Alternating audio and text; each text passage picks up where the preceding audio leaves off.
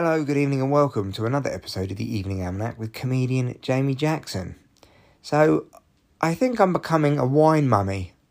I can see how that slippery slope appears. That turning into that kind of mum's net, middle-class alcoholic woman who chins half a bottle of white wine whilst cooking dinner. It's happening to me already. You see, my wife is away. She's still away in France. And while she's still away, I've just been keeping the household going. There's 3 kids here, 2 dogs, 2 cats. Got to feed them, got to walk them. Don't walk the cats. Washing up, doing lunches, doing dinners. You know, all that kind of stuff. I might have to do a food shop in a while and put a wash on and all those kind of things. And do some hoovering because the place is looking a state. And I've also been working today, and when it came to cooking dinner, I actually got that, oh my god, I cannot face cooking dinner after just doing loads of other stuff today and also trying to do my job. And then I thought, hang on a minute, I've got beer in the fridge, and I poured a beer, put some music on, and then suddenly I was like, hang on a minute, I'm in a much better mood. It took the edge off. The booze took the edge off all of the domestic chores I had to do. And I had to stop myself having a second drink because I was like, this is it. It's opening up. It's like I'm going to wait till like 6:30 and then my reward comes. Drinking in the evening. Can you see how it happens? So, yeah, I've got to knock that on the head. I'm not buying any more booze.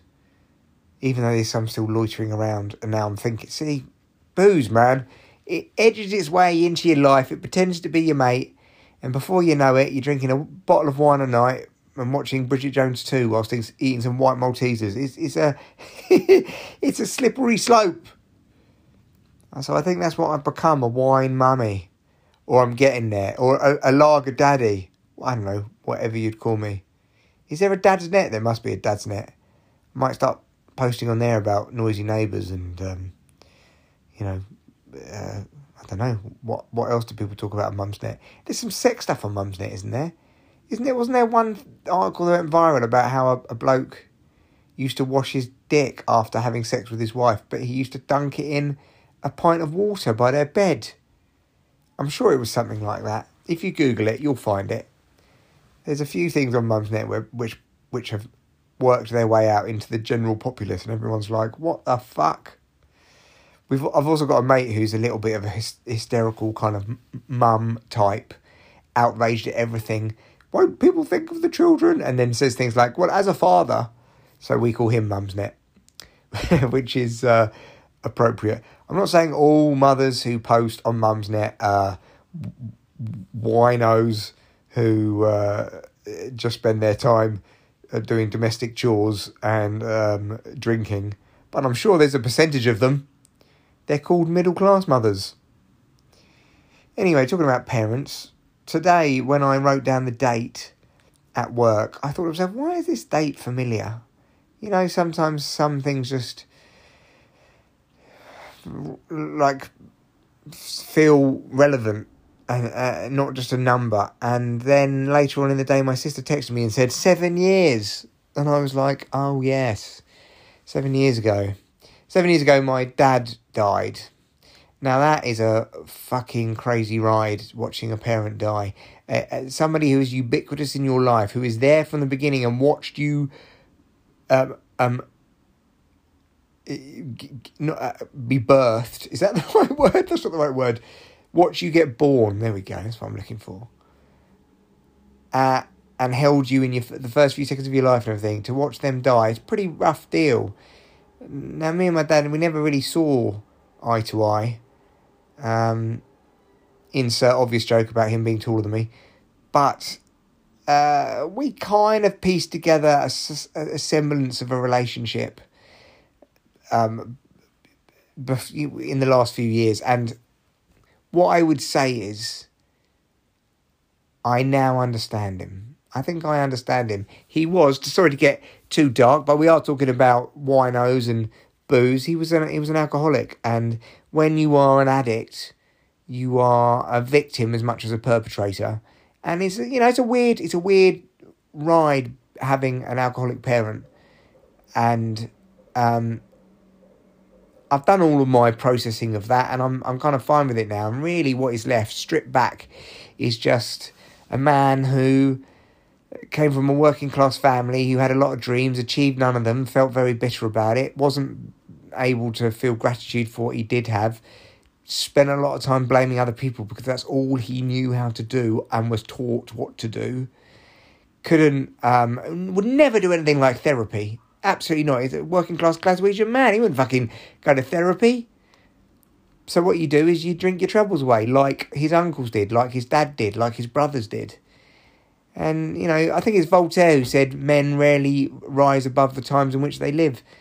And we are all products of our environment. And he, unfortunately, was weighed down by the people who surrounded him. And this is really what being working class is. I had an argument with my mate in Greece about this, because he's very staunchly middle class, like quite a wealthy family, and it's all very nice. And he was saying to somebody else, "Oh yeah, we're all from uni, we're all middle class." And I was like, "Hold on a minute, I'm not from a middle class family." And he said, "Well, wait, I've been to your house, and it's nice. So what are you talking about?" And I was like, "Yeah, it's nice. It was tiny, far too small for a family of 4, and it was rented and had rent control on it, so the rent couldn't go up, and that's how we managed to stay there. It's like everything in my house was rented, even the fucking TV. We had a fucking, special deal with Rumbelows. We didn't, but we should have. And we had no money. My dad was a labourer, my mum worked in a shop. And my dad grew up very working class and had a lot of working class traits. And one of them is, I know my place. It's wrong for me to have ambition. It's wrong for me to have confidence. And that's really it. Forget all of these fucking Football Factory films and EastEnders and Guy Ritchie and all of that, which kind of fetishises and glamorises the working class in some way. It's more...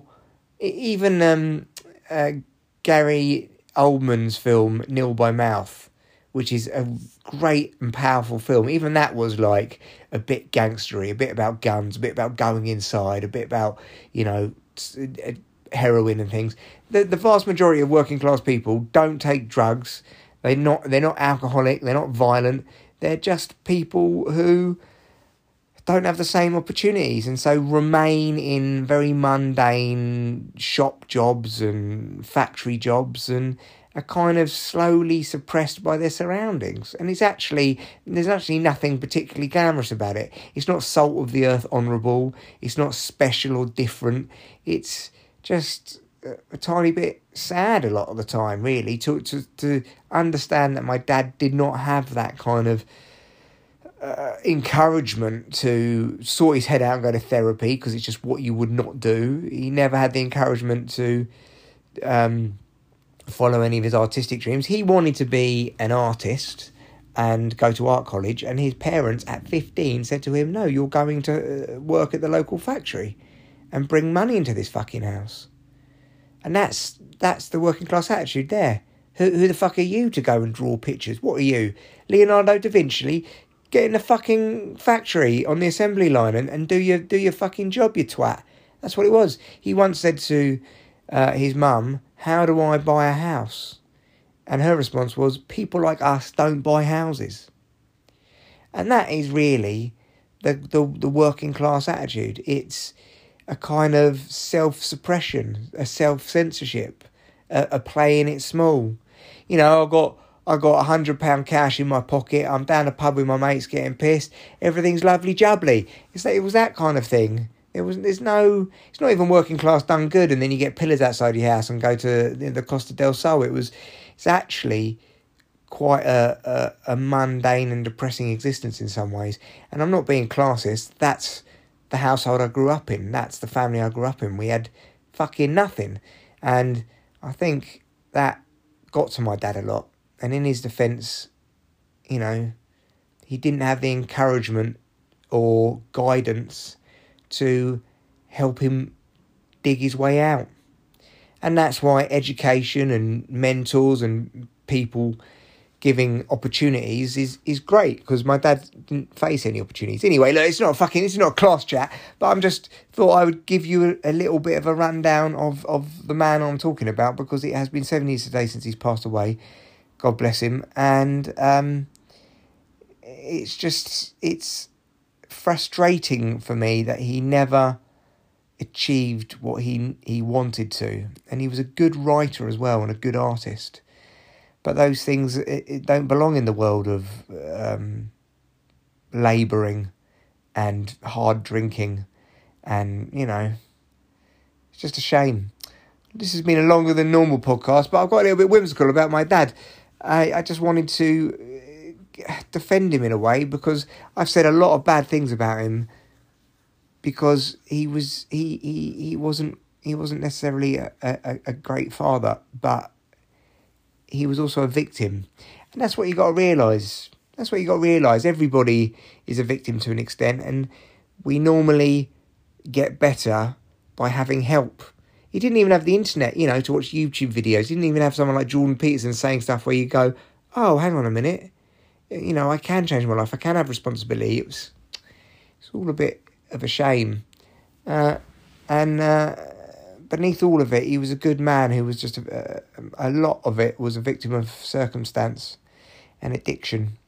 Anyway, you live and you learn, and I think one of the points of life is to see what the generation before you did and try and improve on it. So, on that note, I don't want to become a wino mummy. There we go, a callback to end this pod. If you're still here at nearly 12 minutes in, thanks for listening. If you like the pod, share it about. Thanks for listening. See you on the next one.